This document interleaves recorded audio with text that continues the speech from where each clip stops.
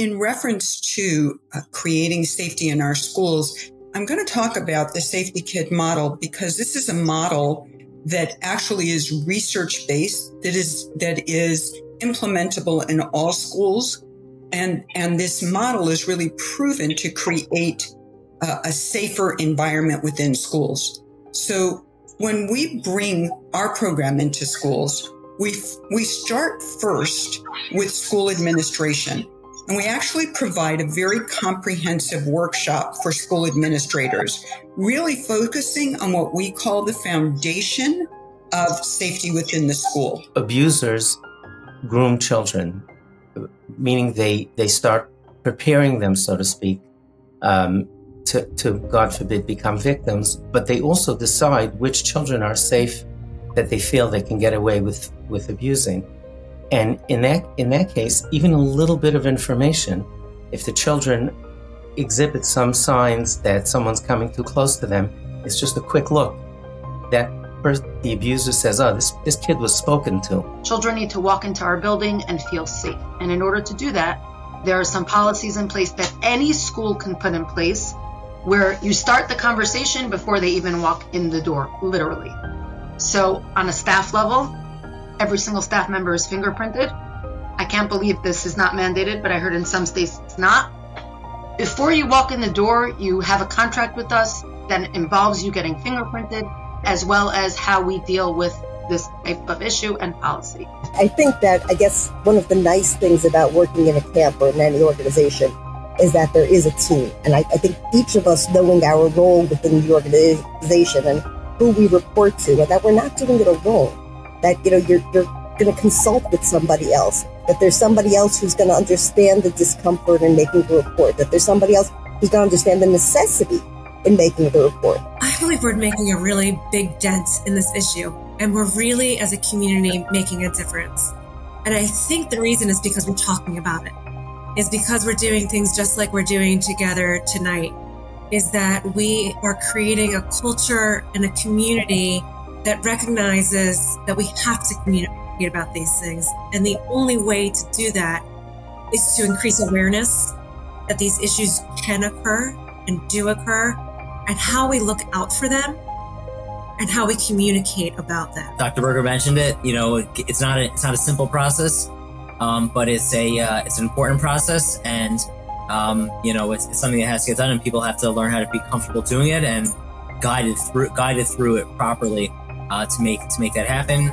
So just want to acknowledge that piece. In terms of change and, the constant evolving and more standards and being sharper and more thoughtful and more holistic. And when I came in, NC did not have or any part of the OU did not have, let's say, a social media, right, boundary guidelines, because there was no such thing as social media. It wasn't there. And we had to develop those policies, and then we had to roll them out. And definitely not simple to do.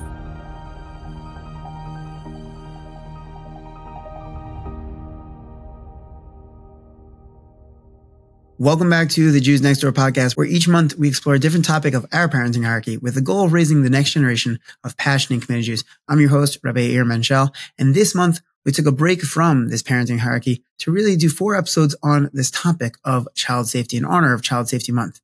And the first 3 episodes we spoke about, the parent-child relationship and the healthy home. And the third episode we spoke about the role-playing, the types of the conversations that we should have with our children. And this episode is going to be a little bit different, where we're going to be focusing on the ways that organizations in the Orthodox community, both, camps, schools, and organizations, have done work in this area of child safety and have shown real improvement. Well, I'll be having a guest host, Rabbi Moshe Hauer, who is the executive vice president of the OU, who is going to lead this roundtable conversation in 2 different segments, with the first one focusing on schools and the second one focusing on organizations. So without further ado, enjoy the episode.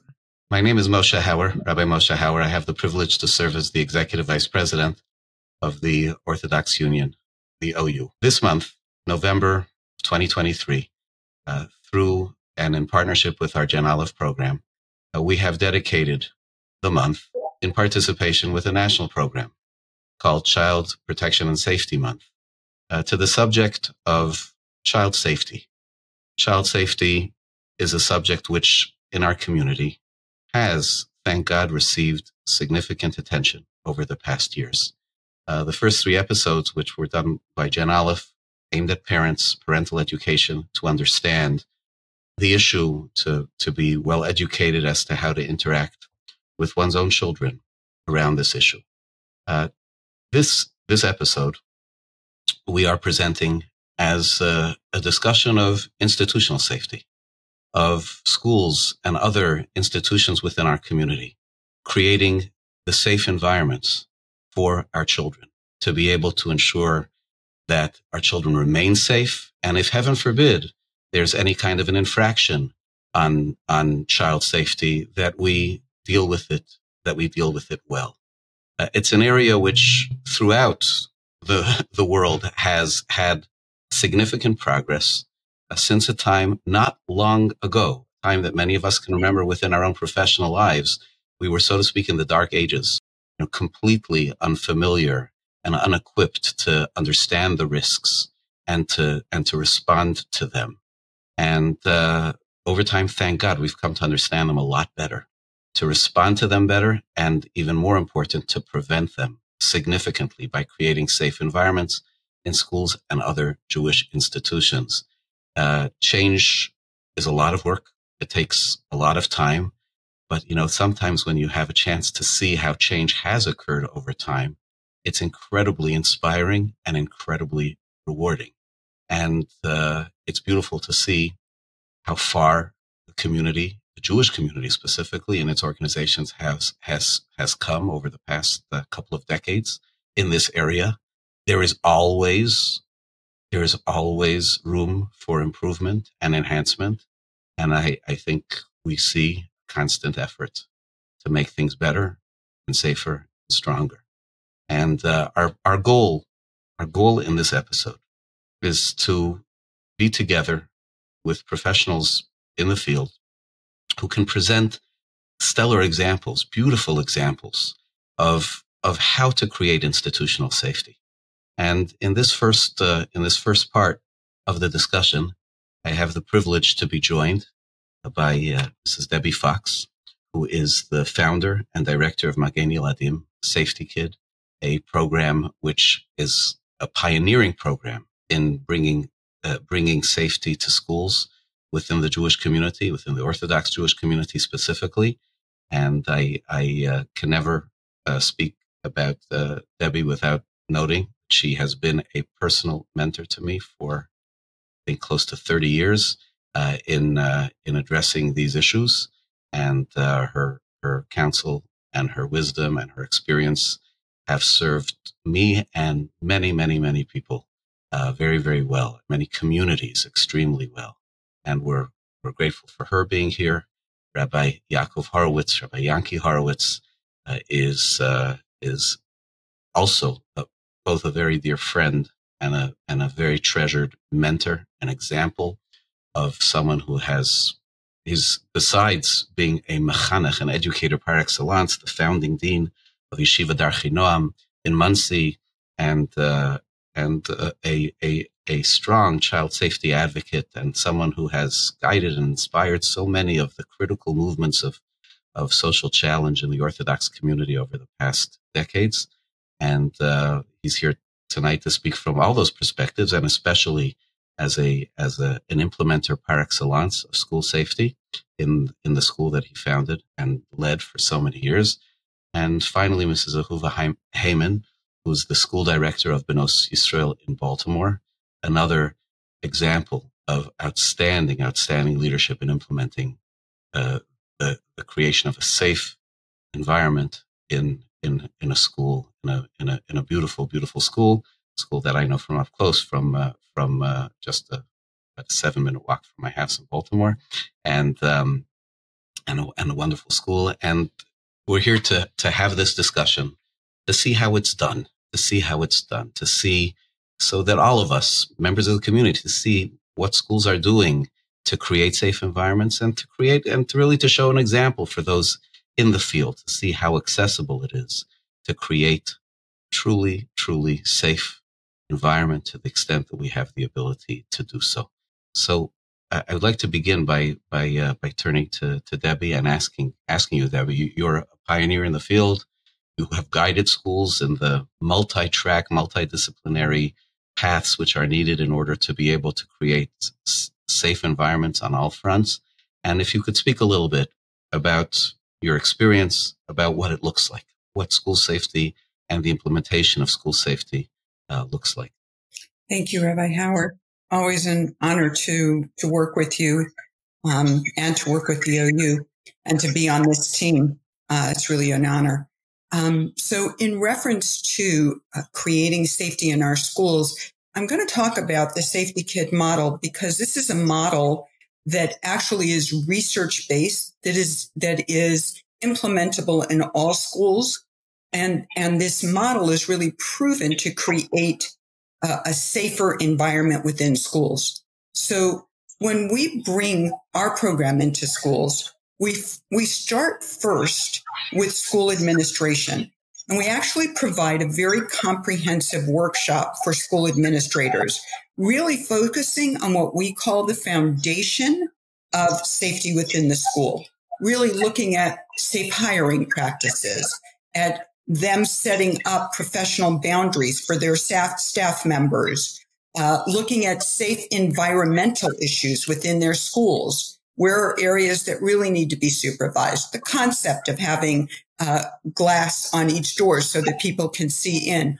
All of those factors, abuse-related policies, all of those factors that create a foundation for safety within the school. And so we start with administration. Our next step is that we go to staff. And we go to staff, we focus with staff on what's the staff role in keeping children safe.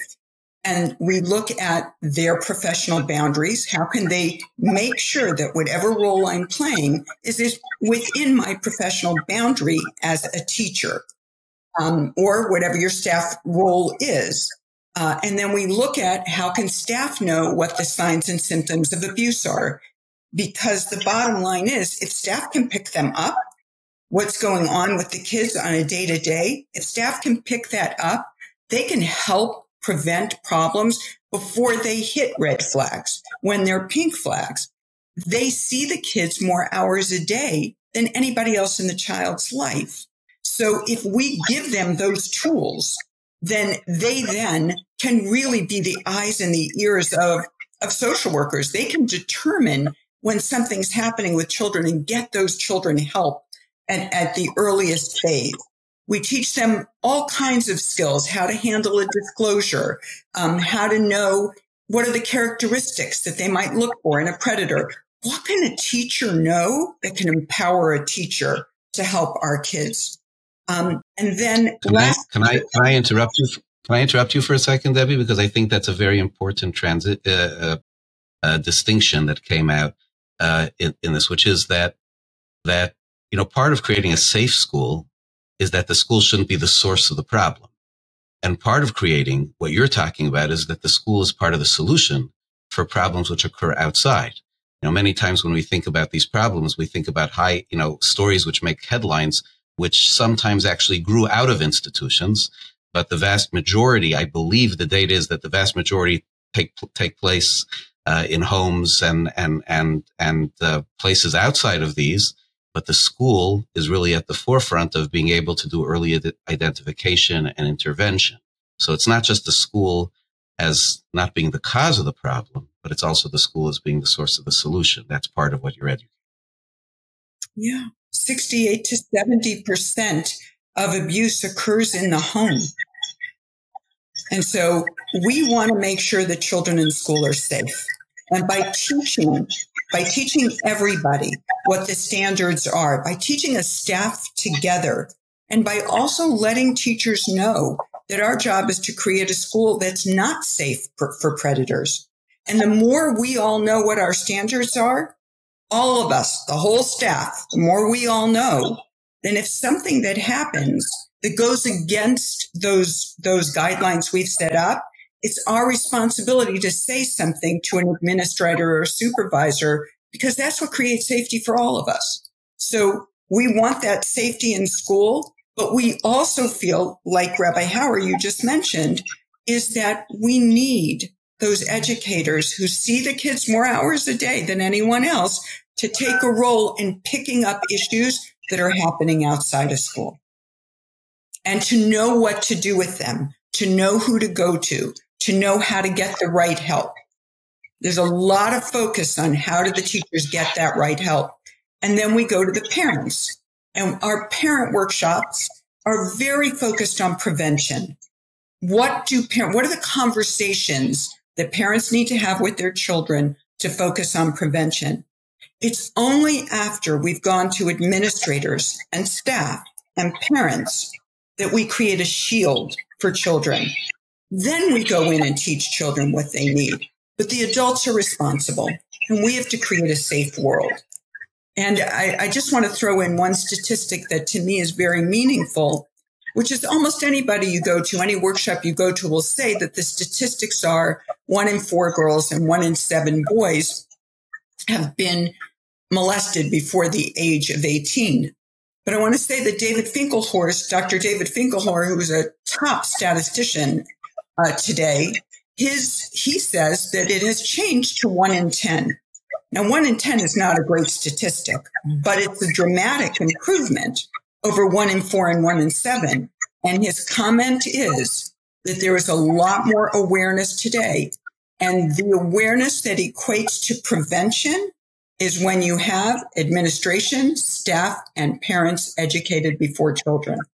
And so for every school to look at that model, however they look at it, I think that really focuses on creating a safe school for our children and for our staff. Okay, remarkable and comprehensive, very comprehensive. Rabbi Horowitz, speak about it from your perspective as a school leader. How does it feel how does it work to implement this? How tedious is it? How liberating is it to be able to have the clarity of guidance, around it? Thank you, Debbie. That was really excellent, and her program is fantastic.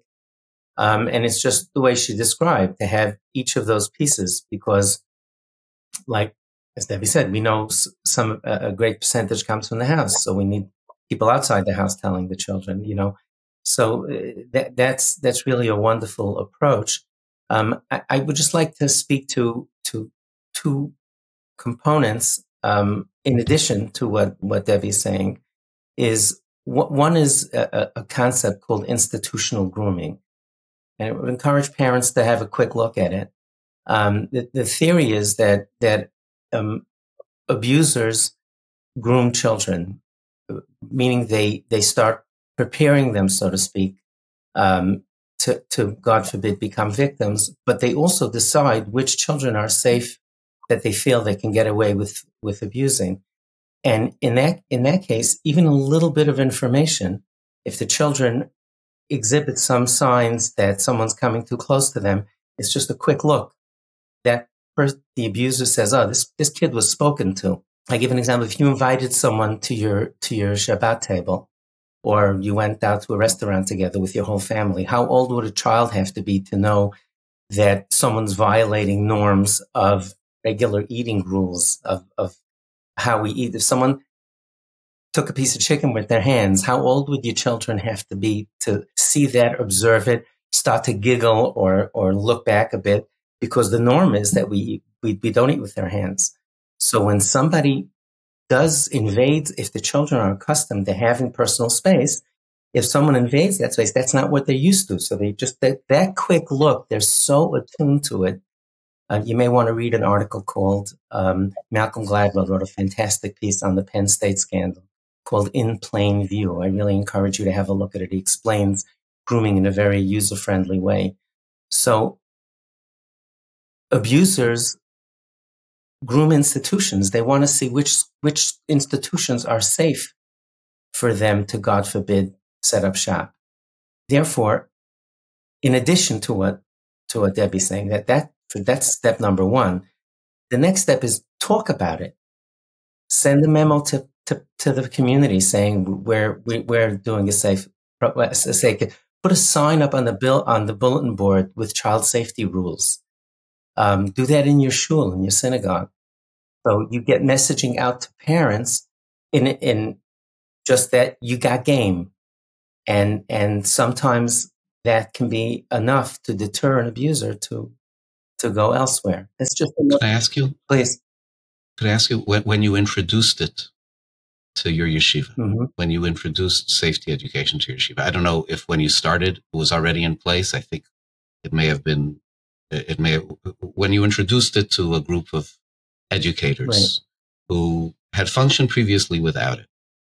How did it go down? So, it initially, the very first time you do it, there's going to be a little bit of resistance. So people will look around and, start asking questions. The first time I had that reaction was Torah Masorah back in 2003. Torah Masorah, which is a network of day schools all across North America, they published an addendum to a contract that at the time very, very few schools were using. And I called a staff meeting and told the staff that we're going to, in next year, I'm going to be attaching it to the back of the contract. And the fellows went out and they started asking their colleagues, and none of the other schools were using it at the time. And they got like a little bit offended. And like Rabbi Horowitz, and I said, if you want to make sure, in other words, that the contract, that addendum detailed what's appropriate behavior in terms of interaction with the children, in terms of the types of things you talk to kids about. And so I told them, I said, if you want to be sure that you're on the safe side and that nobody could ever make an accusation against you, just follow those 2 pages. It just tells you exactly what you should and shouldn't do. When we have problems, and this is what I told them, we have problems when it's not clear. And people, especially today, that look in those 20 years since then, as you mentioned, as Debbie mentioned, I didn't hear that statistic, the 10%. That's really what I'm saying. I'm not saying that's good, 1 in 10, but it's much better. It shows that education works. So that concept of getting it out there as an institution, of making a statement that we're doing that. Another example I gave, I sent an email to my list and posted on social media for a few years before Simchas Torah that I'm encouraging shuls to have somebody go around and lock up all the unused space where an abuser could, God forbid, harm a child. Lock up the boiler room, close the empty classrooms, but make an announcement also. Get up and make an announcement. Have the president make an announcement. We closed off. You may notice that these spaces are open. We closed them because Simchas Torah is a less structured time, and we want to make sure that our children are safe. And we ask every adult to please keep an eye open. And if there's, it's a terrible thing to say, but if you have X number of people in a room, there's going to be people that have a propensity to abusing. They hear this loud and clear. And that's what this concept of an institution being forward about not only doing what Debbie's describing, but talking about it and making it part of the culture of the school. It reinforces what you do, and it helps message the abusers with exactly what we want to tell them. So the answer to a long answer to a short question, Rabbi Hauer, it was at the beginning, back then, certainly, it was a little bit, delicate, but I explained to them that it's for their safety. It's for not only the safety of the children, it's for your safety. Because when there's ambiguity about simple questions, should a teacher take a child home from if the child misses the bus? Simple questions that were different 10 and 20 years ago. So it's the more precise we are, the more we talk about these things, the more we hash through them and develop policies, the safer our schools are and the less confusion there is around situations like this. Thank you. That's very, very helpful. Mrs. Heyman, parents, students, bringing them in. It's one thing, professionals, creating the administrative norms, the staff norms. Right. educating a whole community of parents and of students on such a delicate subject. Tell us a little bit about how it works. Okay, so it's, in my opinion, it's very easy if you do it from the beginning and you're not scared to take the leadership from the people who know better than you, from the Debbie Foxes and the Rebbe Horowitz, and Dr. Pelkowitz. We established a school. Mrs. Itzkowitz started the school 24 years ago based on safety and trust. Children need to walk into our building and feel safe. And in order to do that, there are some policies in place that any school can put in place where you start the conversation before they even walk in the door, literally. So on a staff level, every single staff member is fingerprinted. I can't believe this is not mandated, but I heard in some states it's not. Before you walk in the door, you have a contract with us that involves you getting fingerprinted, as well as how we deal with this type of issue and policy. Once you walk in the door, we want every child to feel safe. So we do a few things that I'm telling you, any school can do, and it's not even expensive. It just changes the culture of walking in the door. So I'm going to give you a few examples. Number one, we don't allow children to come into school and be in an unmonitored location. That's even with every door with a glass window and every locked place heavily locked. We lock places with key cards. So if there is a boiler room and we don't want anyone in there, nobody can get in there. Not enough to just have a lock that was put in 80 years ago. So when the children walk into school, the preschool children gather in a central location and they are welcomed by a preschool teacher. Then they are walked to the next preschool teacher and they are escorted basically to their classroom at the time that school is supposed to begin. The elementary girls, they go into a large lunchroom. They line up with their teachers. There's no opportunity. We're not giving girls an opportunity to be alone in a space that could prove to be a not safe space. Our teachers are hired knowing that they're going to be at recess and they're going to be at lunch. I don't know about boys' schools. I'm a girls' school person, but where do you think the most drama happens in girls' schools? It's always at recess and lunch. And the more supervision there is, not on top of you, not letting you move. Supervision means there's a safe adult, a good Debbie Fox term, there's a safe adult, a safe person around for a child to go to. Can I interrupt you? Of course. I just want to note for those who are listening to this and think that this sounds like West Point, that Benos Yisrael of Baltimore is like the warmest, right, coziest school that anyone could imagine. So what's being described is very thoughtful and very deliberate and very careful, but it is not cold and regimented at all. People call it camp. I was just if I may interrupt, Rabbi Hauer and Ahuva, when you have rules like this, the children get more comfortable because they know that if Debbie's program is implemented, that means that everybody around, this is something that we're talking about. And I know that the Magen Yeladim representative or whomever it was that spoke to us told us about that we have a right to have personal space, and this, so that it brings comfort. Of course, it's done in a way that's kid friendly, but I propose that it makes kids more comfortable knowing. I absolutely agree. It's an intentional culture, right, and that culture starts from the top and it works its way down. It makes staff members comfortable. It makes students comfortable. Another example I can give is that in our preschool, elementary, and middle school bathrooms, the main door is not allowed to be closed and locked. Obviously, in an individual stall, everyone has privacy, but a bathroom area that normally is behind closed doors, we want our girls to know that they don't need to be worried. We're not even talking about the most egregious offenses. We're talking about anything that makes a child feel unsafe, which we know occurs nowadays. We have a no bullying policy. We just can't allow girls to come to school and not feel safe. In addition, we are all mandated reporters, and we need to take that role seriously. So if a child feels comfortable, and another way we make them feel comfortable is we have social workers starting in preschool, and you learn from when you're young that speaking to an adult is safe. And speaking to an adult who's there to keep you safe is a very, very, very beneficial thing. So we have a postcard system where any young child can leave a postcard by the social worker's mailbox, literal mailbox, and they'll be called out to discuss whatever is bothering them.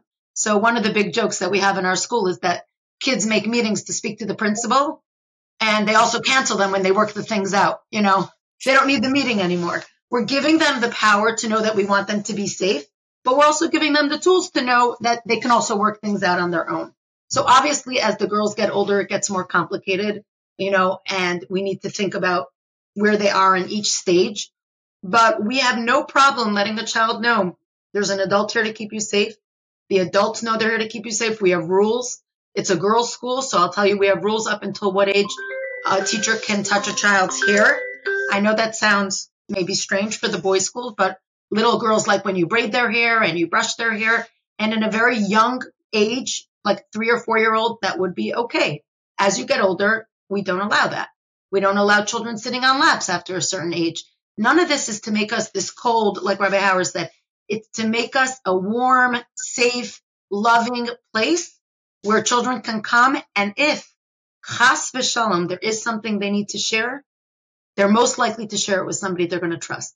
And that trust gets built by coming to a school where they know they're that important and that we believe them. Wonderful. Debbie, so what does it involve to bring a school up to speed? You spoke about all these 4 things. So making sure there are glass in the windows happens once, presumably, until the school expands or grows or changes. Teachers, like how frequent, how often, how much of an investment of time and energy is there in the administration of a school in order to make sure that everybody's up to snuff, that all the 4 pieces that you described are in place? I think that's an important question, but I feel like what both Ahuva and Rabbi Horowitz said really are the answers, which is it's not about the time, it's about the dedication. It's about really setting the forum and the format within your school that everything falls into place. So, like, for instance, in reference to what Ahuva says, one of the things that we suggest is when you interview a teacher, just interview them.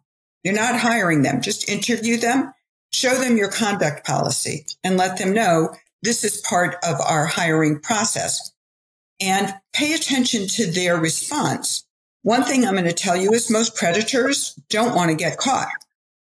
If in your interview process, you're showing them a policy that clearly is letting them know this is not a safe place for a predator, the high likelihood is they're not going to pursue your school. And that's exactly what you want, right? But if you're setting up supervision, you're setting up the forum and the format, the institutions so that you are following guidelines together and it all works together. So if we talk to the administrators, let's say, about professional boundaries, then I want to go to Rabbi Horowitz's point. He's talking about how do we prevent grooming in schools, right? So then we have to talk with staff members about what is grooming and what are the guidelines for staff? Like, how do you handle individual interactions? When are there questions about boundary violations? What would you do if you didn't know? Should I be, Rabbi Horowitz brought up the example of, should I be taking that child home who missed the bus and it's snowing outside and he's freezing and he's standing out there alone? Do I just put him in my car when we're not supposed to? Or what should I do? Right? Whatever that is, what we teach them is if you're concerned about could this be a boundary violation, what do you do?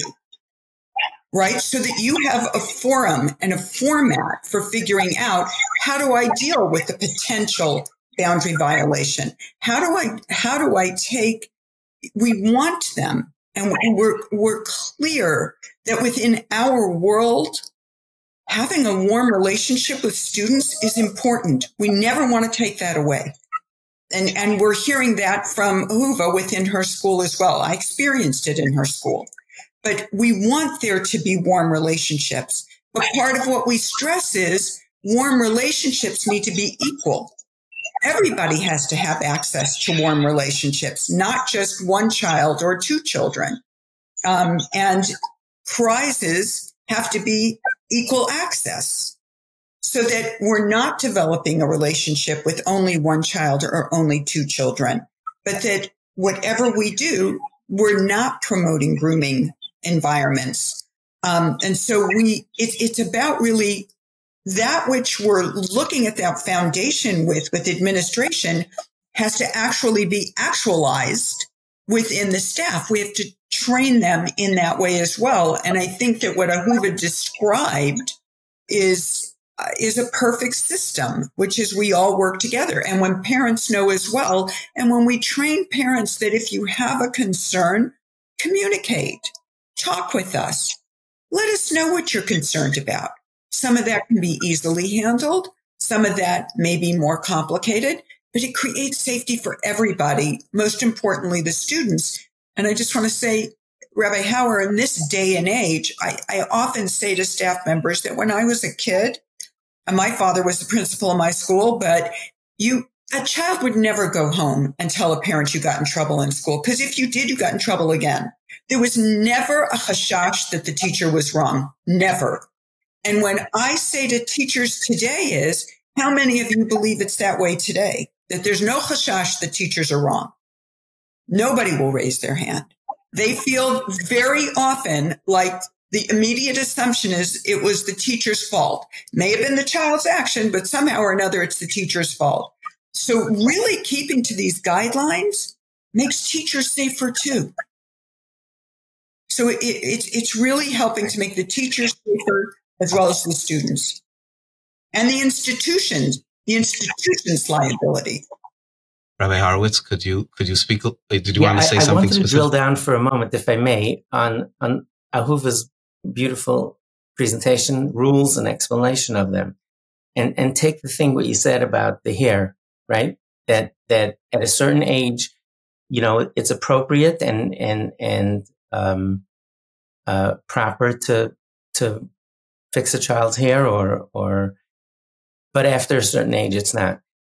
It's a very, very important point there, because schools could disagree about what age that is. This isn't cast in stone. So one school might say after third grade, and one school might say after sixth grade.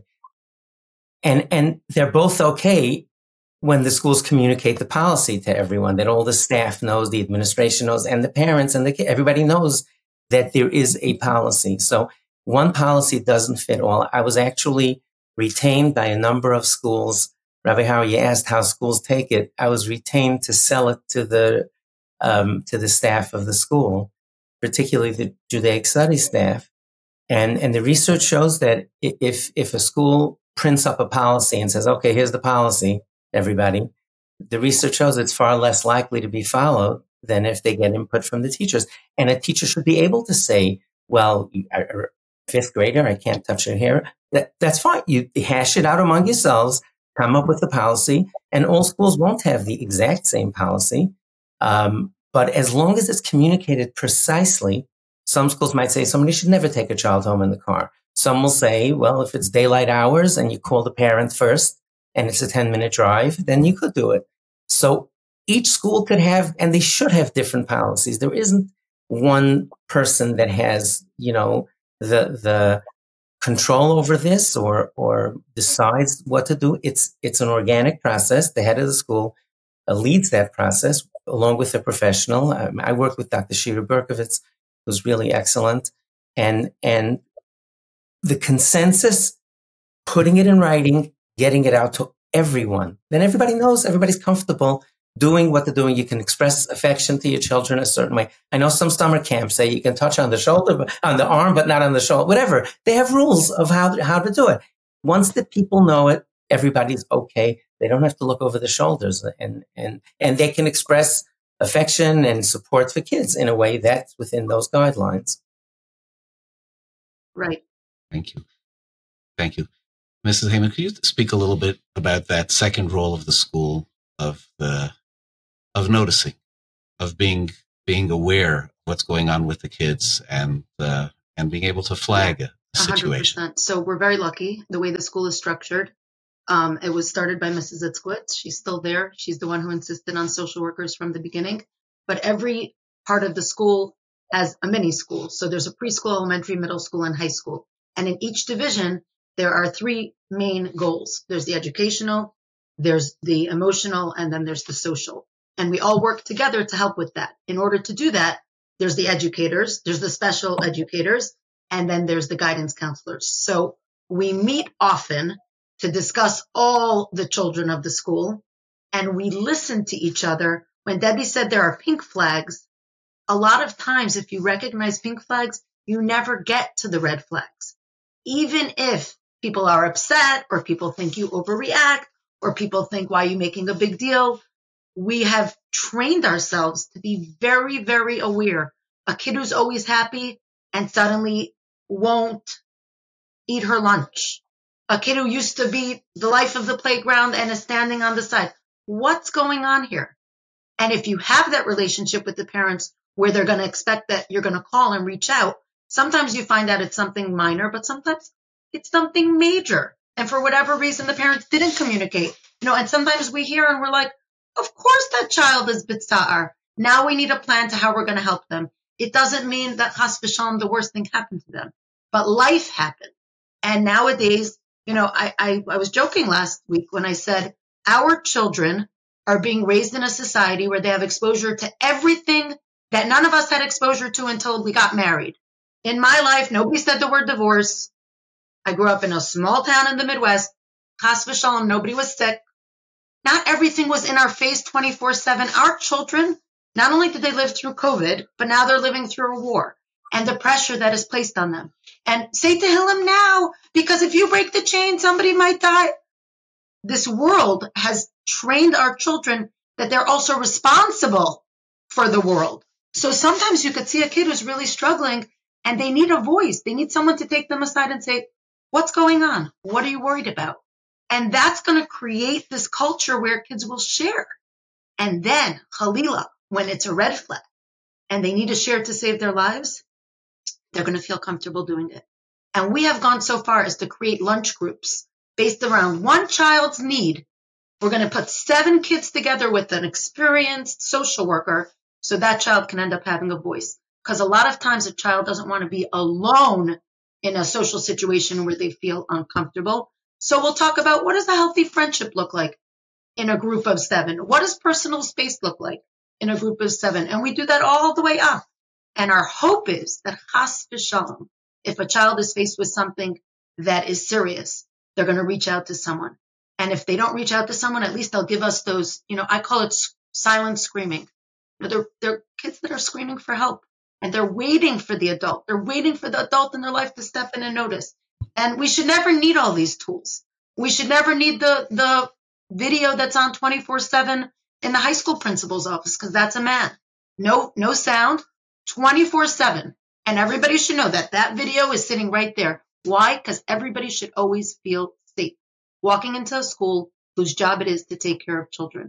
And when I said before, I don't think it's so hard, I'm not minimizing it. I don't think anything we're doing is so incredible, rocket science difficult. I think it's the basics of taking care of Hashem's children. Keep them safe, trust them, and let them know that no matter what comes up, you are there for them. It's very impactful to hear you describe school safety done right. It really is very, very impactful, and I thank you for that. I'm gonna retrace my steps and just ask Rabbi Horowitz for a moment. Amongst many other things that you have done, you have created a child safety book. So I think we could say you know how to speak to children about this issue. It's I don't know how many tens of thousands or hundreds of thousands of copies are out there at this point in time, but we've spoke. I think other elements of this podcast have spoken about parents communicating with their children. Just a little bit about the school communicating with the children about such delicate topics, and how we actually designed the book that Dr. David Pelkowitz and Dr. Bezin Twersky reviewed every image and every word, and the nuances were so important because we didn't want to do anything that was frightening. If you look, it's called Let's Stay Safe, where There's a Yiddish version and 2 Hebrew versions. Thank God we're in 140,000 homes already. And if I may, we're doing, during this month, we're doing actually a program. We're offering $5 a book in continental US with free shipping. And it's 10 shekel a book for the Hebrew books. Please take advantage of. We're subsidizing it. I'm glad to raise more money to subsidize more copies. We really want to get a book in every home. But the book is designed, we didn't start right. We want to make the parents comfortable. So we started the book. I'm just using this book as a template for, model for a case study. So we started about crossing the street safely and putting on helmets. And then we went to stranger danger. And then there's 6 pages in the middle that actually talk about the real issues. And even then, there's no frightening images. And the research shows that when parents frighten children, when we talk to them, you want to get their attention, but if you scare them, they don't recall what you said. You can look up Maslow's hierarchy of needs for an explanation of why that's so, or other issues like that. But it's supposed to be, first of all, that book or any talk we do with the kids, it's the beginning of a conversation. We're letting them know that it's okay to talk about this. And Dr. Pelkowitz told us at the time that when parents speak to kids, it should be like a concern level 2, 3 out of 10, 10 being the most scared. In other words, frightening. Enough to know that it's important, but not to freeze them and to get them, intimidated. So it's about a conversation. It's a relationship of trust. Think of what Ahuva said while you were talking, Ahuva. I was thinking about that, everything you were saying in relation to a home, and what Debbie was speaking, about the administration, the other people getting it. Couples should have discussions with each other. Even if couples divorced, to have discussions with each other about here's how we're going to introduce these things to our kids. And when are the kids hitting puberty? When do we want to have this conversation with the children? That this should be something that's based on research. And I always think about tell me anything. That's the slogan. Tell me anything. Disclosing that someone's encroaching on someone's space, or God forbid worse, or grooming activities, or God forbid worse than that, is such an uncomfortable conversation for children to have. So we want to tell them again and again that it's okay to talk to us about anything, and that'll serve you well in raising your children altogether, especially because of technology. They have so much access to everything. You'll never know what's really going on if they're not comfortable talking to you. So I think that's overall, Rabbi Howard. That's how I would describe it as a process. The education we give them is the beginning of that process, and I think when, God forbid, there's a situation that the kids are talking about someone, that there was an abuser, God forbid, or something. When it's out there, that's the time to talk to kids about it. Okay, that's very helpful. I'm gonna ask the last question, Debbie. Sort of like just circle back to what this has all been about, and it's been very, very helpful. I think trying to show a picture of what this comprehensive education looks like, how creating the safe school environment looks, the various components, and like really great examples of seeing it implemented perfectly and beautifully to create that safety. But from your perspective, as someone who's involved in a very formal national effort that helps bring these programs to schools, so you've seen it in a wide range of schools in the Jewish community, successes, I assume, sometimes less than successful. How do you see where we've gone in over the past decades and where we still need to go? That's a good question. I want to say that in a general sense, I am really inspired. I feel that we go around the country and go from school to school, and schools and communities, we often are brought in by an entire community, and we train all the schools in the community at a time. And they are they want this information. And they may not yet be at the level that Ahuva is describing from Benos Yisrael, but they're all starting somewhere. And it's really inspiring to see that in each community, they want the education. They want to learn how to prevent. They want to learn how to keep kids safe. I really do believe that in general, we have come to the point where as communities, we want more and more information.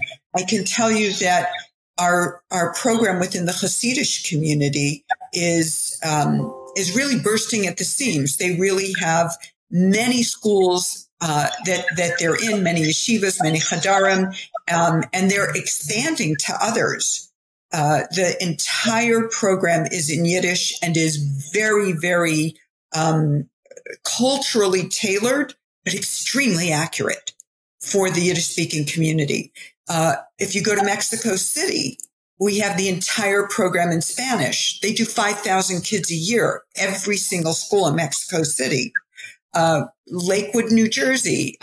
Monday night, I was in Detroit, Michigan. There were 500 teachers there. So what I'm saying is, I'm proud of our world. I really am. And I think that schools are asking me, even begging me, give us better policies for our schools and train us on it. And I am working on developing that. But what I'm saying is I'm finding schools want to know more and are motivated. Now, I'm not going to say that things never happen that schools don't know how to deal with, or that there are really political issues there that are not complicated. But I am going to say one thing. I have found that in this model that we're discussing, where we educate parents, we educate staff, and we educate administrators, that smaller issues are coming to the surface so much quicker and bigger issues are prevented. In terms of, let's say, grooming, when we teach parents about grooming, what should you be worried about? I tell parents, I'm going to teach you the stages of grooming. But what I want you to know most is, what's the gut feeling that you get when I'm going through this with you? Because that gut feeling is going to tell you when your kid is groomed. You got to pay attention to that. What doesn't feel right? What's breaking these boundaries? But then when they pick that up, they'll go to administrators, and administrators are taking it seriously. And so I think that this communication and this awareness within communities, I really believe it's making a difference. We've got a ways to go, but I think we're well on the road. Perhaps the most important thing that I could say is that having the structure in place is the number one most important thing when you run into a crisis. So Benos Yisrael did experience a crisis.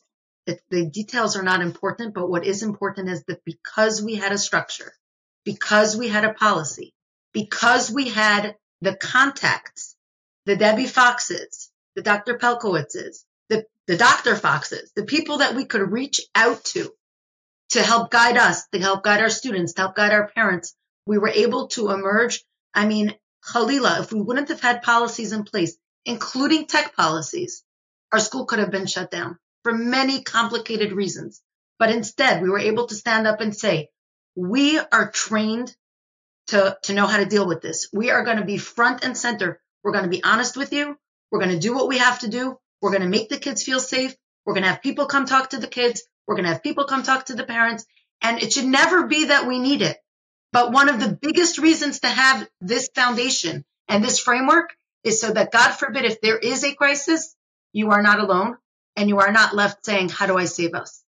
And I cannot express enough how important it is to do things just for that. You should never need it and it should never happen. But having it there when it happens, I always say that about Hatzalah. My husband's a big Hatzalah guy. We should never need it. But knowing it's there is critical. And I cannot say enough how important it is as a school that is responsible for so many children, how important it is to have this structure should, God forbid, there be a crisis. Thank you for interrupting me and saying that, because that was incredibly valuable. Also, thank you for the guidance to this incredibly experienced podcast host. But I really should have said, do you have any final comments that you want to share before we sign off? So I'm going to now turn to Rabbi Horowitz and ask if you have anything final that you want to say before. I think this was beautiful. I learned from listening, and just anyone out there, if you're leading the school, if you have your own family, just realize that you have support, you have help. There are templates. 25 years ago when Debbie and I were talking about this, people looked at us like we're talking about an invasion, Martians coming into the country, but thank God it's so different now. And you have resources, folks, whether it's a school or it's a family, you have resources for prevention. And God forbid, if there's something going on, you have resources for that too. And I so concur with you that having those policies allows you to deal, God forbid, when stuff happens, and stuff happens. Appreciate it. Any final comments?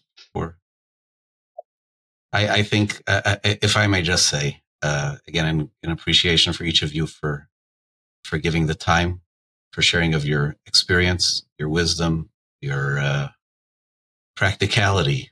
It's I think it will be incredibly helpful to all who listen, and I hope many will, and I am confident many will.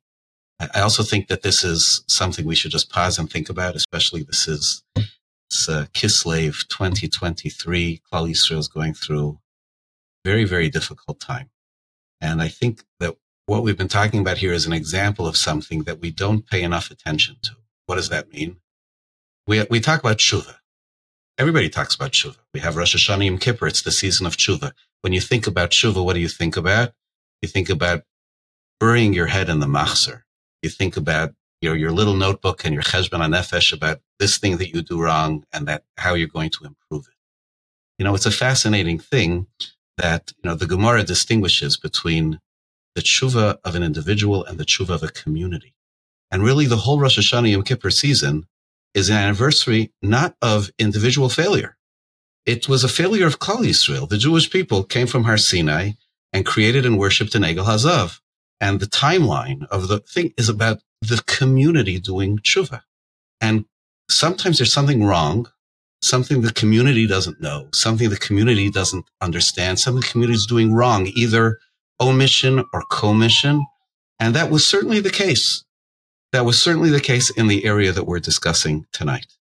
And listening to this is an incredible example of communal improvement, which was deliberate. All the steps, recognizing the failure, sometimes very painfully recognizing the failure, sometimes forced to recognize the failure, acknowledging the failure, figuring out how we could do better. And as Rabbeinu Yonah says when he speaks about tshuva, it's also not an uninterrupted trajectory. It's not, one doesn't do tshuva to perfection. One does tshuva to do much better. And then they might slip, they might make a mistake, and then they figure out how to do even better and keep the trajectory going. And I don't think there's any better example than what has been described in this segment. And Debbie's comment about a community that's thirsty for even more knowledge and more ability to do this right is very, very helpful, very inspiring. I want to thank each and every one of you for what you do all the time. I apologize in advance for the hundreds of phone calls that you're going to start getting and emails from people who want to pick your brains further, but they're lucky to have you. We are lucky to have you. Thank you very much. Good night. Good night. Thank you very much. I'm glad to continue now with the second part of this discussion about institutional safety in trying to be part of this very important effort of National Child Safety and Protection Month, to use the opportunity as a Jewish community, as the Orthodox Jewish community, to speak about how we make our environment for our students, for our kids, safer, one which really ensures child safety. We spent some time a little bit earlier talking about the critical environment of the school and looked at some outstanding models and examples of how we create safety within a school environment. The school, of course, is not the only organizational environment in Jewish life. And for this part of the program, I'm privileged to be joined by three people who are each of them outstanding leaders and implementers of child safety in the community in different fora, and specifically in the world of what we're going to be focusing on is the world of more informal Jewish organizations, informal educational frameworks and programs such as camps, youth groups, and the like. Our guest who will be speaking about this, Lauren Shavitz, who is the director of Chana, which does that in Baltimore for all kinds of every form of abuse that happens within families and relationships, and Dr. Dita Berger, who is a psychologist who also serves as the camp psychologist for Camp Sternberg, and in that capacity is charged with educating staff and creating that safe environment for that child safety environment for the camp, and finally Rabbi Kivi Fried, who in his professional life is the director of a Jewish graduate organization, a wonderful organization on campus for graduate students all over the country. And Rabbi Fried previously served as associate international director of NCSY, and in that capacity was involved in implementing and enhancing safety standards across many of the informal programs, all of the informal programs of the Orthodox Union, including NCSY and Yachad and JLIC and OU Israel's youth programs. So each of you brings a special experience and expertise to be able to share with our community, to be able to share with listeners, to speak a little bit about what it looks like, and what it takes to create that safe environment for kids, for people within our community. So perhaps, Lauren, if I could ask you, from your perch, from your framework, not so much running a youth program, not running a camp, but there to monitor and to assist in creating safety and responding to incidences of failures of safety. Could you start us off talking about what it looks like, what it would look like to create that kind of safety within our organization? Well, first, thank you for having me. I'm so delighted to be here with all of you to talk about this really important topic. And I would say that I believe we're making a really big dent in this issue, and we're really, as a community, making a difference. And I think the reason is because we're talking about it, is because we're doing things just like we're doing together tonight, is that we are creating a culture and a community that recognizes that we have to communicate about these things. And the only way to do that is to increase awareness that these issues can occur and do occur, and how we look out for them and how we communicate about them. And I think the byproduct of having this awareness and this increased level of education throughout the community is that it also helps to reduce shame. So that when something happens, people feel like they can come forward and they can talk about it and they can identify things earlier. And the earlier we are able to recognize something, the greater we're able to mitigate harm. And so, in Baltimore, we have been implementing Safety Kit in almost all of our schools, and we are seeing the impact of that. We are getting calls from community members that see concerns much earlier than they would have years ago because of the information that they're learning, and because it's been made okay to talk about it and to call an organization such as Chana to say, I noticed this behavior in this child. Is this something that I need to be concerned about? And how do I handle it? And how do I make sure that this child is safe? And I think that is a tremendous, tremendous success. Thank you. I agree when we observe it.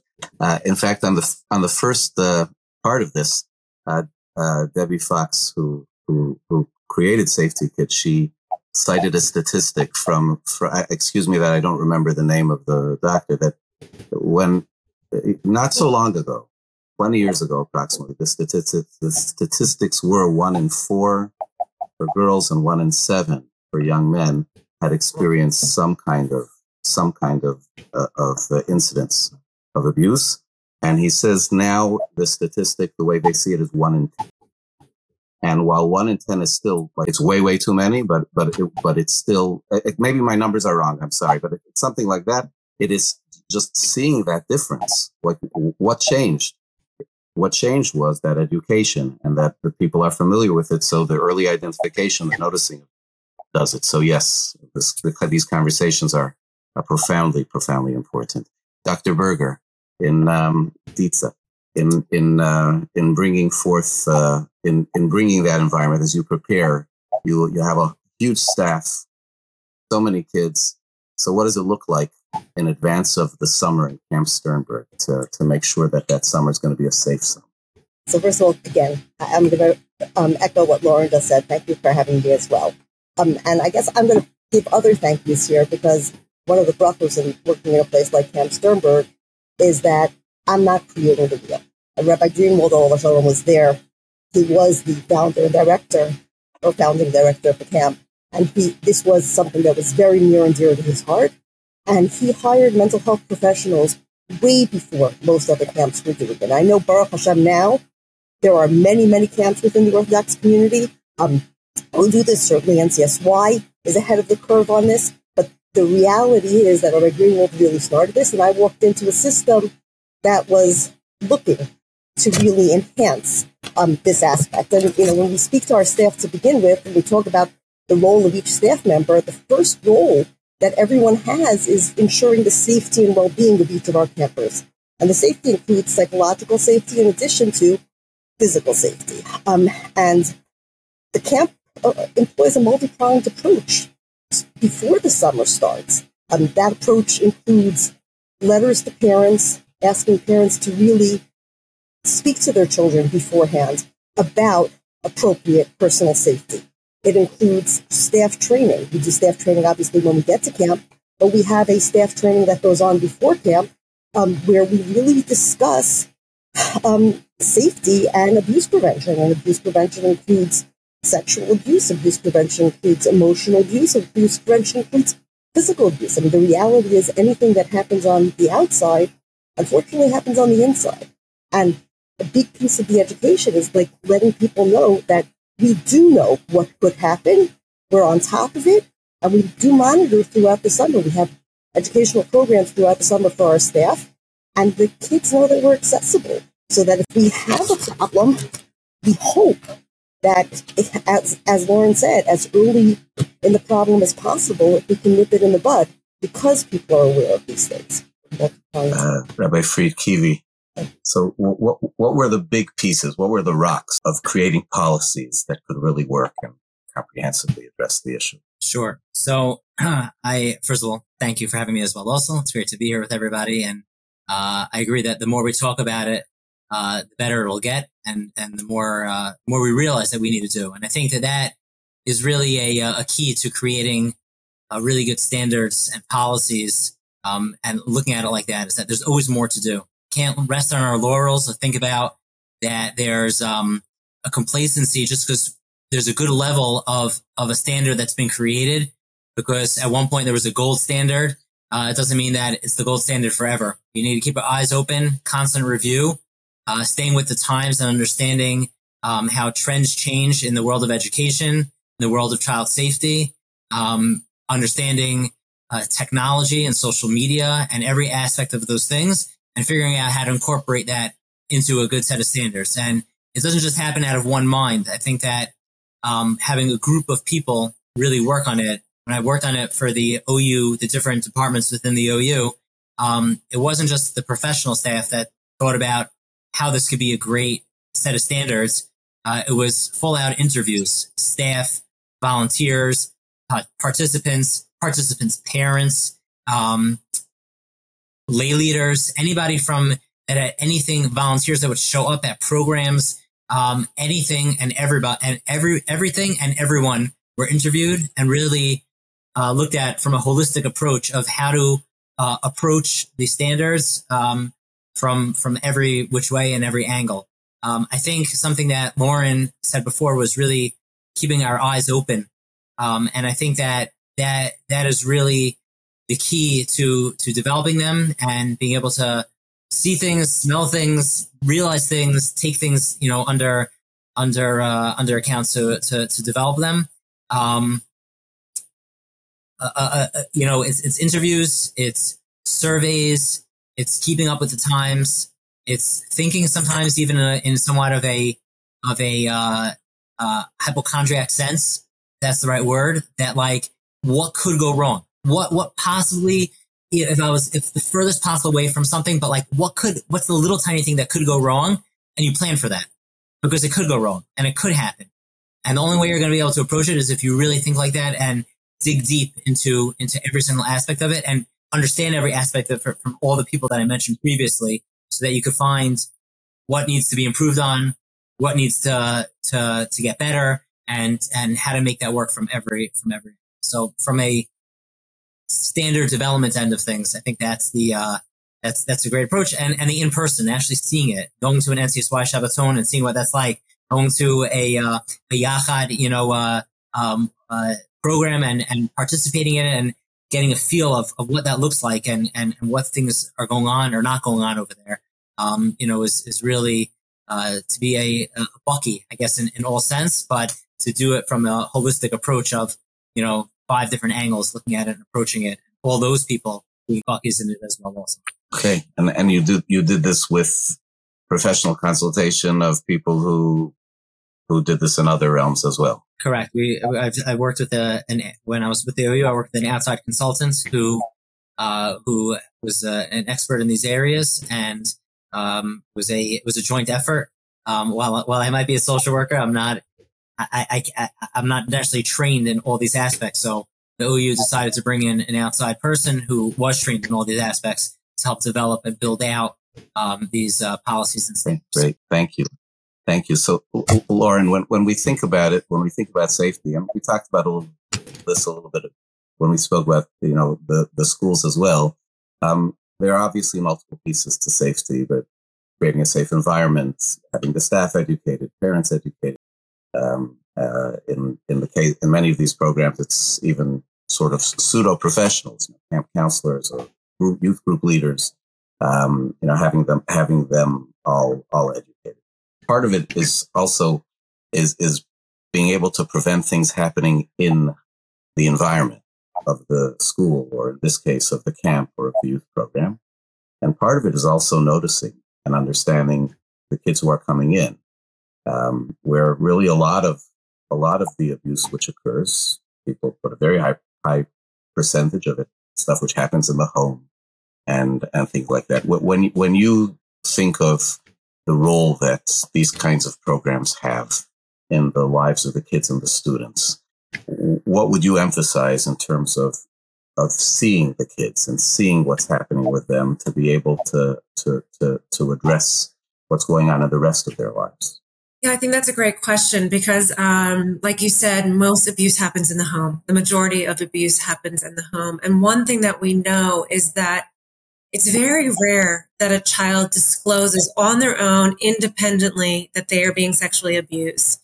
These disclosures usually come out accidentally. They come out because they're talking to a friend about something and an adult overhears, or they start acting out with some sexualized behavior, or there's some other behavior that's identified. And so creating the education that we're talking about, that people know what to look out for, that people know to look for those subtle nuances or changes in behavior or something that their gut's just saying doesn't seem right, and to believe it.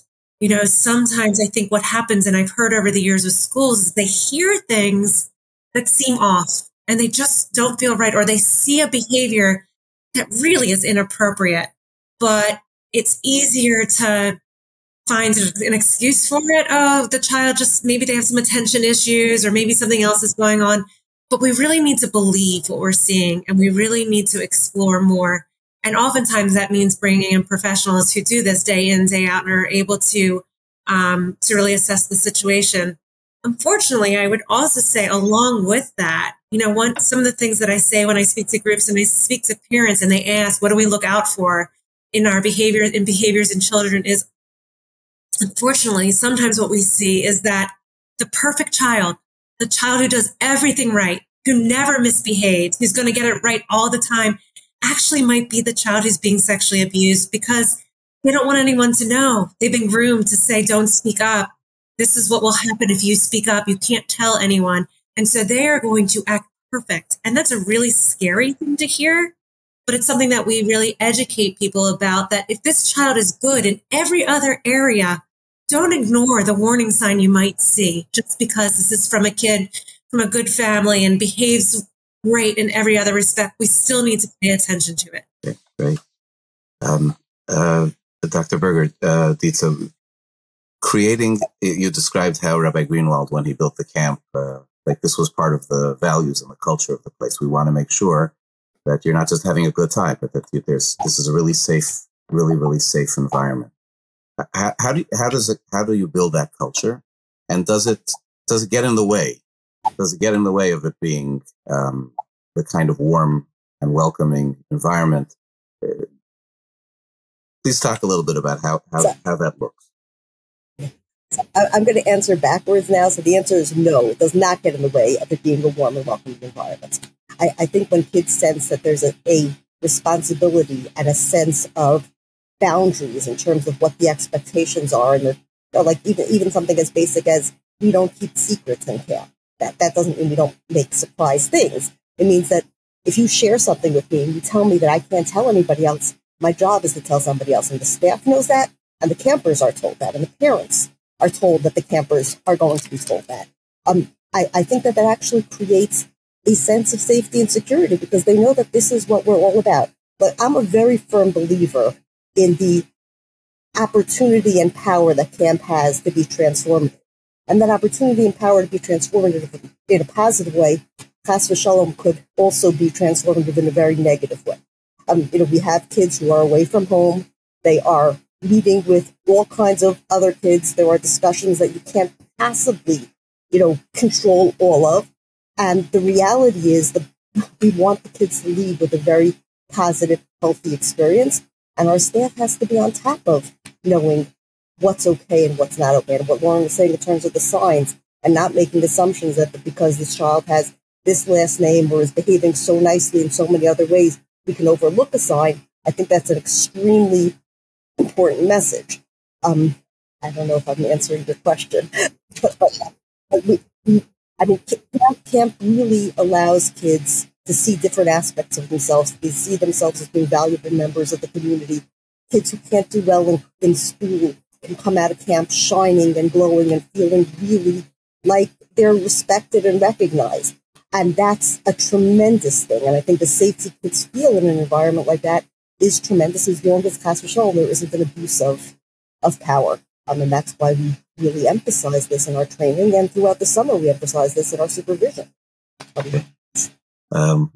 Kivi, when you have such a dynamic environment, like schools are relatively conservative, meaning you have people, now their career it's a career path. Teachers are signed up. This is what they do for a living. They're fully developed, mature adults.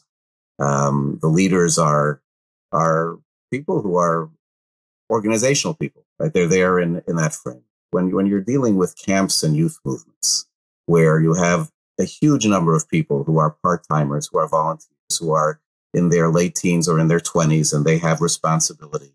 When even the leaders of it, you can't be like some guy in a necktie like me and running it. A leader of a youth movement or of a camp program is going to be like far more.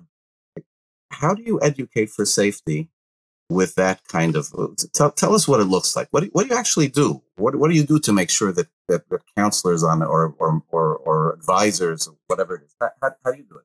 It's a challenge. I can't deny that. It's definitely something that that is focused on, and something that took some time to develop in order to properly wrap our heads and perspective around it. But I think it really is a focus from day one. I think that's key. in appreciating that and seeing that it's not, there's nothing more important in an organization, be it a camp, be it a nonprofit organization, a youth organization, anything it might be, is that it's great if you know how to be enthusiastic and fun and loosen your necktie around the students, except that none of that matters if you don't understand safety, can't appreciate having your eyes wide open of realizing when there might be challenges or issues, and understanding the protocols. We work through educating from the beginning, training from early on, every staff member, both in written documentation as well as real verbal, oral training, hands-on approach to experiencing things. There's never a volunteer in the organizations within the OU that could be an official volunteer without being trained first. It's just they can't do that. And I'll say, from day one, it's kind of educated and repeated and focused on that there's nothing more important than the safety of the participant, the safety of the volunteer, the safety of the staff person, and the safety of the organization. But with the emphasis really being on the safety of the participant. That is number one. And that is, I can't tell you how many conferences I got up and I said that over and over again. That line exactly. But number one is the safety of the participant. And to go back to something Dr. Berger said, that it actually provides a healthy environment, is once you're able to train and allow people to see through, maybe some examples, made up examples, things that, that could potentially be, and I did some fun trainings with people on it, but they're able to see actually how it protects the participant, the volunteer, the staff person, and the organization as a whole. That something clicks, even for somebody who likes to chill or hang out or have a good time or do something. It's like, oh, right. This is me and my life and my reputation. This is going to protect me. This is the student. This is the participant. This is the person. It's going to be a safe place for them. And then on the other end, I also think is that, it's important for everybody to have somebody to report to and for somebody to be watching them. And I mean that from a staff end of things or a volunteer end of things, is that they might be trained, the staff and volunteer, but then the senior staff has to be trained on even a higher level. So that they could realize when maybe somebody on the junior staff, they need to look more into or observe something that's going on there. And the same thing from a teen level. So, yes, generally the young person entering into JLIC or Yachad or NCSY or any other program might be somebody that's there for the fun and loosening up, and it might not be a long-term career from them. There are people in these organizations that do have long-term careers, and it's on them to be properly trained as well, also to be able to look out for what they need to on all the other levels. Okay, thank you. You used the word report, and I'm going to use it in a different context to turn to Lauren and ask, okay, so we've talked here about the aspects of safety, which are protection, professional standards, creating an environment where people know what they should do, what they shouldn't do, to notice when there's a problem, to be able to guide. What happens when something does go wrong? Something goes wrong inside the organization, or there's a suspicion that something is deeply wrong with a problem that one of the participants is experiencing from outside the program or that has occurred inside the program. So you and your organization, and I know I worked with you and with Chana for many, many years, did a lot when things went wrong, not just work of prevention, but response. And could you, as organizations like this create protocols and systems, like what does it look like to do it, the right way? People should know the clear path around handling when things go wrong. So, I think obviously every situation is different, but I really think that when someone notices that something's wrong, the first step is always to contact a professional in this field, because one of the most difficult things to understand is that what works and is very successful in one circumstance could actually create more danger in another. And so, one of the things that I really appreciated that Kiwi said earlier was thinking about what could go wrong. And in an organization like HANA, that's how we approach everything. That's the essence of what safety planning is all about, is thinking about the consequences, every possible consequence of what could go wrong if we took this action versus that action. Now, we all know that if an organization is working with children, that they are mandated reporters, and that is certainly the starting place for so many of these policies, that they're mandated reporters. But sometimes mandated reporting only goes so far. And we all have had that experience where you make a report and then what happens out of it. And sometimes something happens, sometimes something doesn't. But when you're working within a professional organization, not only can they help advocate with the authorities to try to get it right and advocate on the behalf of the child or the organization that's noticing things to make sure that this is taken seriously and that safety issues are really thought about well, the organization can also think outside the box. Okay, well, the authorities are going to take it this way. How are we going to really help this family? How are we really going to help this child? What are the unique circumstances here? And again, every situation is so incredibly different. I'm working with a school called us just this week because they observed some behaviors in some children. And it didn't really rise to the level of making a report, but it rose to the level of being concerned. And so really talking through, how do we want to manage this? What should the parents' role be in this? How are the parents going to receive this? Can we get the children some counseling? What is the right avenue and what's really going to work for this family? And so I think if you are fortunate enough to have an organization that is doing this kind of work near you, that's the starting place. Because again, every situation is so, so different. And children are walking around in fear. And when they're carrying the burden of something that might be really going wrong for them, they've gone through a grooming process of don't talk about this. And if you talk about this, no one will believe you. No one will love you. Your parents are going to abandon you. The community is going to ostracize you. There's a million things that they've been threatened with. And so we need to make sure that we don't scare a child off from speaking up, and that we create this space where they know if you speak about this, we are prepared to respond. Should the organization have like a specific pathway that they put in front of the child, that they put in front of the parent, that they put in front of the staff? If you see something, this is where you need to turn. What is best practice? Yeah, I mean, I will tell you that the standards that I've read from the OU are probably one of the best models I've seen of what to do. And the reason why I say that is because it has laid out what is going to happen when any sort of violation of the protocols is observed. And it lays out what it's going to look like, but not only what's going to happen, but who's going to handle that.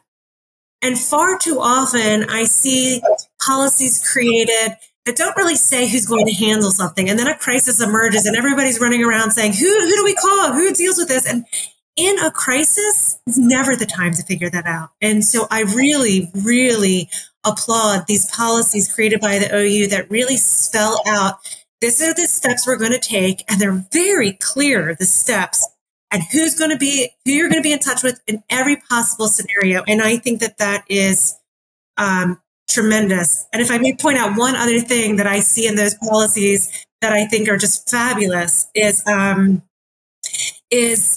whole issue about boundaries. And I really, really appreciated that the policies not only talks about mandatory reporting, which we know about, and I'm grateful that those are in there, but it's also about perhaps when something hasn't risen to the level of abuse, or we're observing abuse, or we're concerned about abuse, but we notice that there are these boundaries that are being crossed. And I loved how it talks about emotional boundaries being crossed, and power dynamics. And we need to talk about that. And I think that is also so critical because abuse starts with grooming. And so if we can catch this early and we can say, wait a minute, I see a power dynamic here. This is who I need to talk to about this. I know who to call. I think that is brilliant. And I think that is so powerful and so effective. And it thrills me to see that in these policies. Thank you very much. Dr. Berger, you've been practicing in this area 12 months a year as a psychologist in the community, and as well in your capacity in the camp. Could you speak a little bit about the particular challenges perhaps that the Orthodox community might face in dealing some of these issues, as with the specific culture and values and halachos of the Orthodox community, and how, again, like just like best practice, like how those challenges have been or can be comfortably and successfully overcome? Comfortably is going to be a bigger challenge than successfully. Because I think that one of the biggest fears that most people have is, what if I have to file a report? What if I have to say something? I mean, when I deal with my teenage staff, or I deal with the teenage campers, and they're worried about a friend, but they don't want to tell on a friend because there's a fear of, well, will telling on them make things actually worse? And what I think Lauren was actually referring to that before. Or is telling on them, what it's not telling on them, is that the mechanism to get them the help that they actually need. I think that is a very big fear. I think that people are scared of using the system. I think that knowing that the Orthodox rabbinate is behind using the system, I think that knowing that we have responsibilities as mandated reporters is very helpful. But I think comfortably, we're still very far away from that. What I can tell you in terms of comfort, I guess in terms of, we had a situation, goes back several years. And one of my colleagues actually dealt with the kid post-camp on the referral of another camper. Kid came home, she told her mother, this is what my bunkmate shared with me. The camp was notified. This person put in a report. And it was very interesting because a few months later, they got a call from Child Protective Services, basically saying that at the request of the family, they're calling to thank them because they never thought they could get this kid out of the situation. And that was what the mandated reporting actually accomplished. And it's a very scary thing to make a report because, again, you're scared of fallout. You're scared of what could go worse than it actually is. But the reality is you could also be saving a life. And it's not like you make the report and then the sun shines, the birds chirp, and everything is fine. These are arduous, very long processes, and people suffer trauma for a very, very long. I don't even want to say for a very long time because they suffer from trauma. But the reality is that if we do our job and we educate our staff and we educate ourselves, we really could be saving lives, and that's not a small potato. It's a really tremendous responsibility and opportunity. Kiwi, thank you very much. Kiwi, change, introducing change and new practices and new rules into an organization. I'm sure it's just met with welcome. People say, "Great! Are there more? Could you give us more rules? Could you give us more limitations?" So, like, how do people do this? I mean, you came into an organization which already had implemented significant change and had made it a little bit already part of the culture, safety. But then part of your job was, we're not satisfied. We have to make it better. We have to make it more, so to speak, cutting edge. And as you said, like, evolve with the times and understand the knowledge advances. So what's it like? Like, how much, how do you deal with making it embraced instead of it facing just resistance? Sure. Before I get to that, I just want to comment on something Lauren and Tisa and Dr. Berger both said in terms of the comfort of reporting and, feeling empowered to do so. It is probably the hardest piece one of the hardest pieces of all this. Dr. Berger mentioned it. It's not a simple process, but it's an important process, and it's something that has to get done, and people have to learn how to be comfortable doing it and guided through it properly to make that happen. So just want to acknowledge that piece. In terms of change and the constant evolving and more standards and being sharper and more thoughtful and more holistic. And when I came in, NCSY did not have or any part of the OU did not have, let's say, a social media right, boundary guidelines, because there was no such thing as social media. It wasn't there. And, we had to develop those policies, and then we had to roll them out. And definitely not simple to do, but the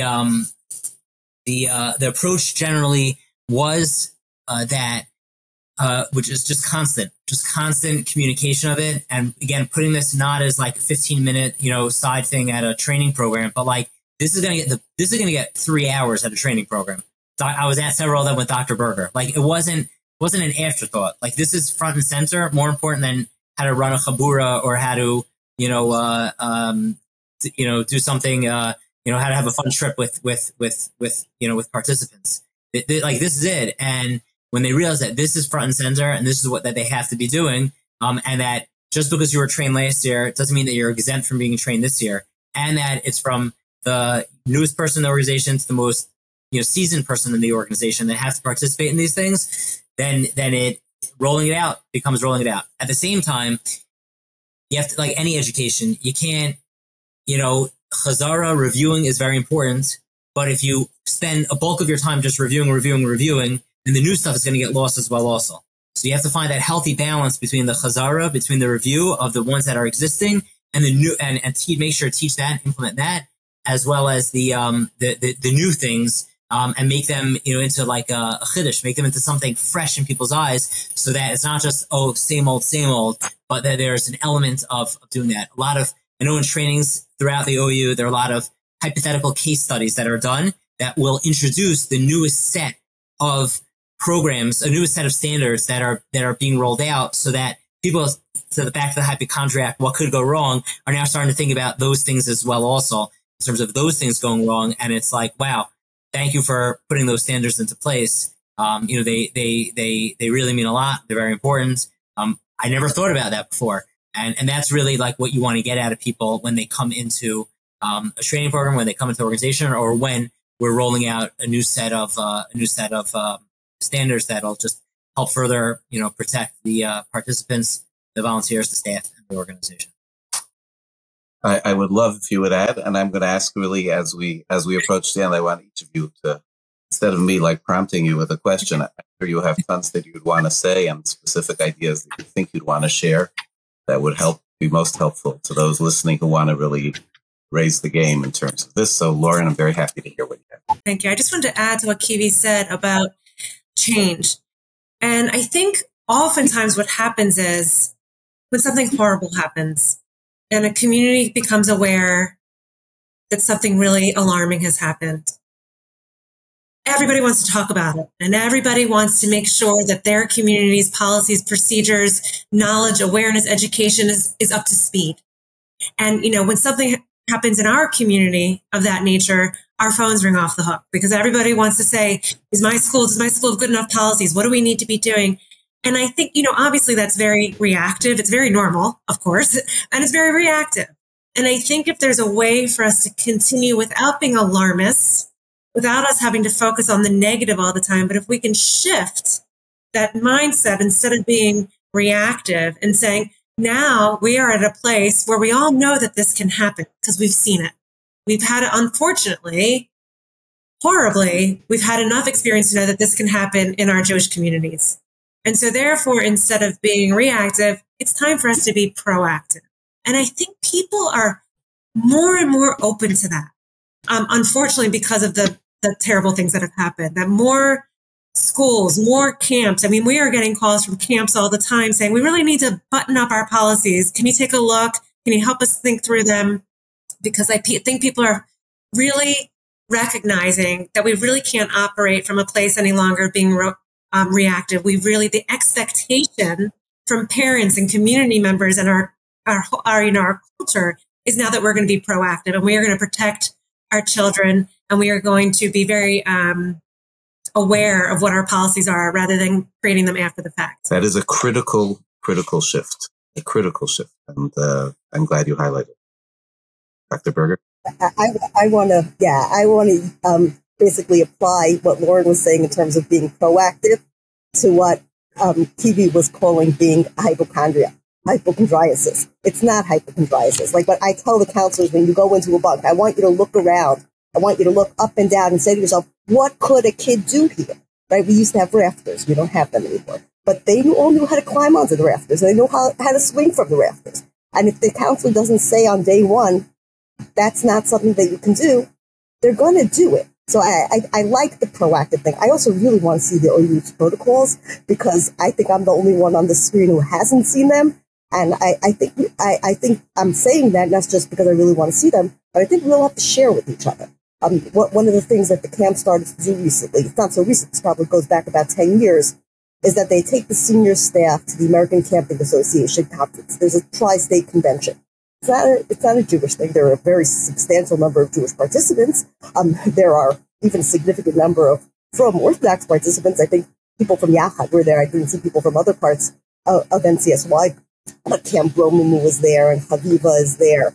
Sternberg is there, and Percals, I think, brought about 30 people. But we will get trained on an ongoing basis. That's in addition to any continuing education that we do for ourselves, because there's knowledge out there. And if there's knowledge out there, we want to be aware of it so that we can do our best. And Baruch Hashem, I constantly want to be educated in terms of what's going on. So anything you can share, I'll be very happy to we can readily share it with you, because we actually share it with the world. If you go onto the websites of the various departments like NCSY, their policies, their safety policy is right there for anybody to have it. It's not a secret. It's not something which even people only get upon enrollment. It's public. It's public because of what Lauren said at the beginning, that when we start talking about these things and we're very clear and open about them, it creates an environment where people are just more comfortable, dealing with issues as they arise.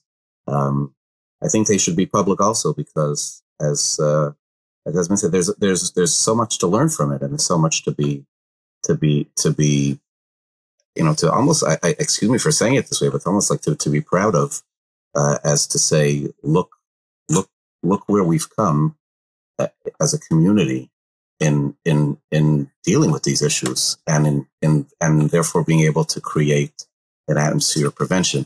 We're never going to be perfect. As a community, we're never going to be perfect. As long as there are human beings walking around and interacting with other human beings, mistakes will be made. Not just mistakes, but wrong things and malicious things will be done, and people will try to take advantage of others. That's the nature of the world. But our job, I would imagine we all agree, our job is to be able to, when those mistakes, first of all, create an environment where those mistakes are less likely to happen, where there are the windows that look in and so on and so forth that make the mistakes less likely to happen. And then that they're noticed, the problems are noticed, and that the problems are promptly and effectively addressed. And to me, I'm not a mental health professional, but have worked in the community for a long time, and to see where we've come as far as that goes, in terms of being able to notice it and bring it forward and address it.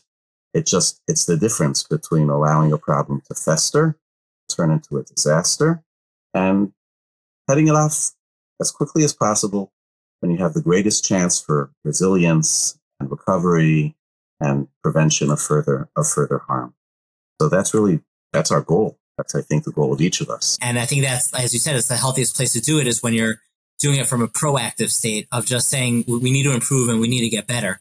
One thing that we've been talking about all at the same time interweaved, but we were talking about like the abuse at home, that to keep your eyes open for stuff like that and to realize that and be educated around those things, but also the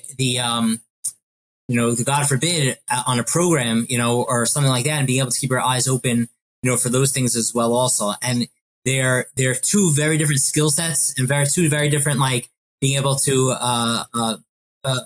awareness factors of realizing what to approach. And that, that's a really tough balance, to be able to, especially if you're young people, Rabbi, like you were asking me before, in terms of being able to do that, being able to be mature enough to realize, issues at a home and issues, within a program themselves. And hence what I said before in terms of the different layers, but also as Dr. Berger said before, that there's knowing who to turn to, and knowing that, encouraging people to be able to turn to the right people all the time. One of my common refrains when I was there was always, bump it up. Like you just gotta talk to more people. You have to let other people know. Don't be bashful. Don't hide behind certain things. You got to keep on bumping it up. It's New York City, right? Subway used to be, if you see something, say something. And that's it. Like the constant communication, us talking about it now, but even within any one of these environments, so essential and so key to be able to do that. And lastly, just not to think that creating boundaries and standards is like rosy and easy and simple to do. It's not. You're trying to achieve programmatic success and organizational success. But more importantly than any of that is keeping everybody safe at the same time. And you're going to go ahead and have to figure out how to weave those two things together so that safety always comes out on top, and that the program will still be a great program, but the safety will always come out on top no matter what. So just a little glimpse in. So don't think that you could revamp standards in like 3 days. One of the problems with this podcast is I'm realizing how much I miss Kiwi since he left the OU. Really, thank you for all that you put in and for the impression that remains, and that keeps everything really strong. I just want to give a chance if before I wrap it up, if anyone has a closing thought that they wanted to share, please. I think that, I guess, one of the nice things about working in a camp or in any organization is that there is a team. And I think each of us knowing our role within the organization and who we report to, and that we're not doing it alone, that, you're going to consult with somebody else, that there's somebody else who's going to understand the discomfort in making the report, that there's somebody else who's going to understand the necessity in making the report. I think that this is a tremendously valuable aspect. I'm sitting in my private practice office. Private practice, you don't have that. We do have lawyers that we consult with, and we do have, but you don't have that same kind of, we're all part of the same team. And I think being part of a team just really allows each of us to work together and ensure the safety and well-being of our campers, of our staff, and really help people be successful in life. I mean, I like working. I know Lauren wants to say something, but what I want to say actually it has to do with Lauren. I can't agree more enthusiastically with what you just said, and I think it's a piece of the framework which Kiwi created. But I was a congregational rabbi for a while, and these issues came up. In fact, that's the reason why I have white hair. They came up, and there was a cardinal rule for 100 reasons, starting of which the first one is that a rabbi's not an expert in this, and the other thing is a rabbi or an organizational leader might have all kinds of concerns that they're worried about. In addition to the particular safety of the individual who may be hurt or may have been hurt, they have to maybe also worry about whether they're worrying about the organization, whether they're worrying about the alleged perpetrator. There are so many different pieces, and you can't do this by yourself. And I learned early on that before Lauren was at Chana, Nancy Aiken, Dr. Nancy Aiken was there. I mean, whenever something came up, she was at the table, because here you have an expert, and outside of your organization and outside of your own personal biases, and they bring that expertise, and they already have that bridge well constructed to the Child Protective Services and to the expertise, and Lauren stepped into the role and plays that role for so many principals and for rabbis and for individuals, so that it's a team. And we have to be humble. This is like a really hard area, really hard issue, and none of us knows everything, and there are no clean and neat ways where you can solve the whole thing. And we all believe in the mandated reporting, and we're going to do it, and we will do it. But as Lauren said many times, it's not the panacea. It doesn't just say, oh wow, we gave it over, did what we were supposed to, and now we're finished. We might be able to check the box, but we haven't necessarily solved the problem. There's so much value in the team, and I think Kiwi, when somebody makes a report, it goes to an outside consultant who becomes part of the team. We have our own people who deal with it, but right, I think we have a That's right. That's right. The standards, it goes to an outside firm that are the initial intake, and they're the ones that really do the entire assessment and take care of it all, and are the ones to if the OU professionals need to be involved, then they will. Otherwise, they're just going to handle it. And it's really like a gold standard of no conflict of interest or anything. Like they're just on the outside doing it, and and bring it full circle. So and sometimes that means, like in the case of reporting, though, right? So like there's somebody suspecting child abuse at home, of one participant. So like they'll work with this outside firm, but ultimately this 24-year-old staff person is going to have to call the respective reporting agency and be able to do it, and that takes a lot of strength and courage. But having a team around you, as was pointed out, is incredibly encouraging for that, and it's part of being a mandated reporter, doing it, making it happen, and ultimately, the way I started off, these are all in place. Standards all the time are in place to keep everyone safe, and that's the ultimate achrayus of us as community professionals, as human beings, is the safety of the participants, safety of the people, and the safety of each other throughout. So, Lauren?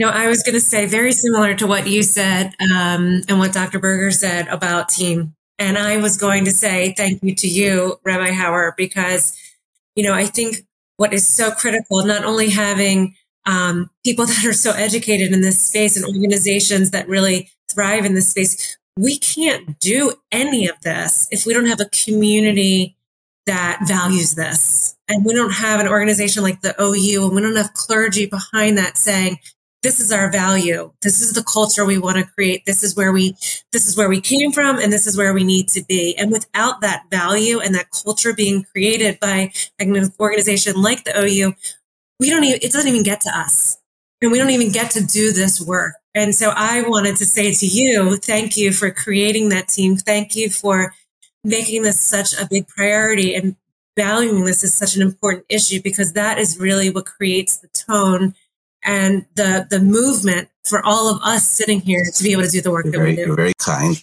I want to thank each of you. I want to thank each of you for the past hour, and I want to thank each of you for decades of work which you've done in order to bring us where we are. And I want to repeat something which I said to the group, where we spoke about schools. So the listeners might be a little bored, but I want to say it to you, because it's really something which is inspiring. We when you think about tshuva, about self-improvement, return, like what do we think about? And we have this tendency, we think about, we bury our head in our Yom Kippur prayer book, in our machzor. We sit down and we make a cheshbon hanefesh. We evaluate ourselves and think about this thing that I want to improve and that thing that I want to improve. And it's true. That's a piece of tshuva. That's the individual story of tshuva, of self-improvement. But there are two realms of tshuva. One is what the individual does to get better, and what is really what a community does to get better. And it's not a homily.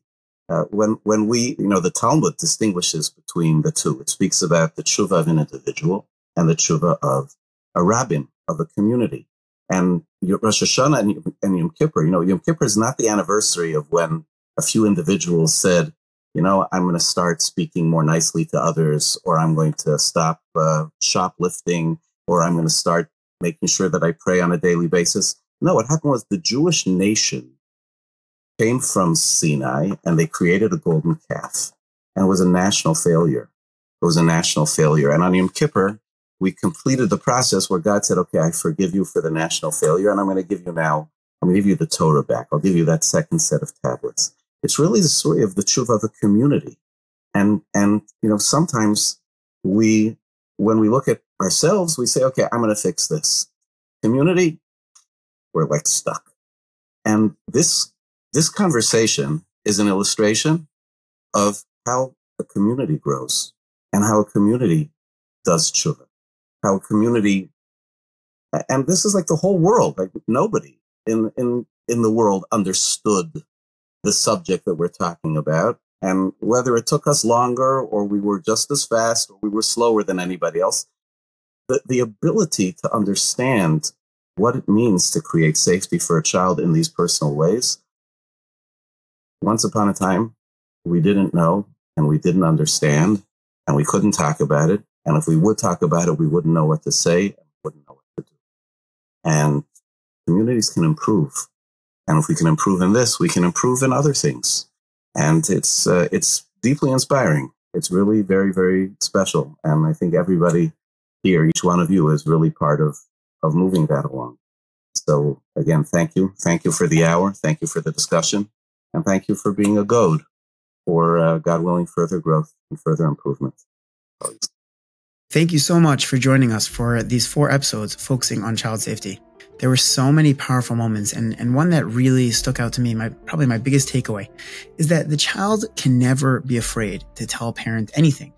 And while there are things that they may not want to say to a parent, and that's understandable, it is our job as the parent to make them feel as comfortable as possible to either tell us, and if not to tell us, to at least have a safe adult that they can talk to. I recently heard Rabbi Daniel Kalish, in a completely different context, say that if we look at children as souls, they're more likely to share because it takes away the shame. And I think it fits perfectly as a closure for this month. As parents, the more that we can look at our children as souls, as the neshamos that they are, not just for the sake of them telling us things, but in general, we will approach our children in such a more healthy way and will establish a more meaningful and close relationship with them, which is the strongest defense we can have in this topic of child safety. Again, thank you for joining us. The feedback for this month has been incredible. So thank you for listening or for watching, and thank you for sharing the feedback. It's very meaningful. And make sure to subscribe wherever you podcast, whether it's on YouTube, on Apple Podcasts, Spotify, wherever it is. Follow us on Instagram, JohnOlive_parenting. And next month, we're going to be discussing the emotional health of our children, which ties in well with this topic as we continue our parenting hierarchy, kicking off with the world famous Dr. David Palkovitz. Looking forward. Thank you again for joining us.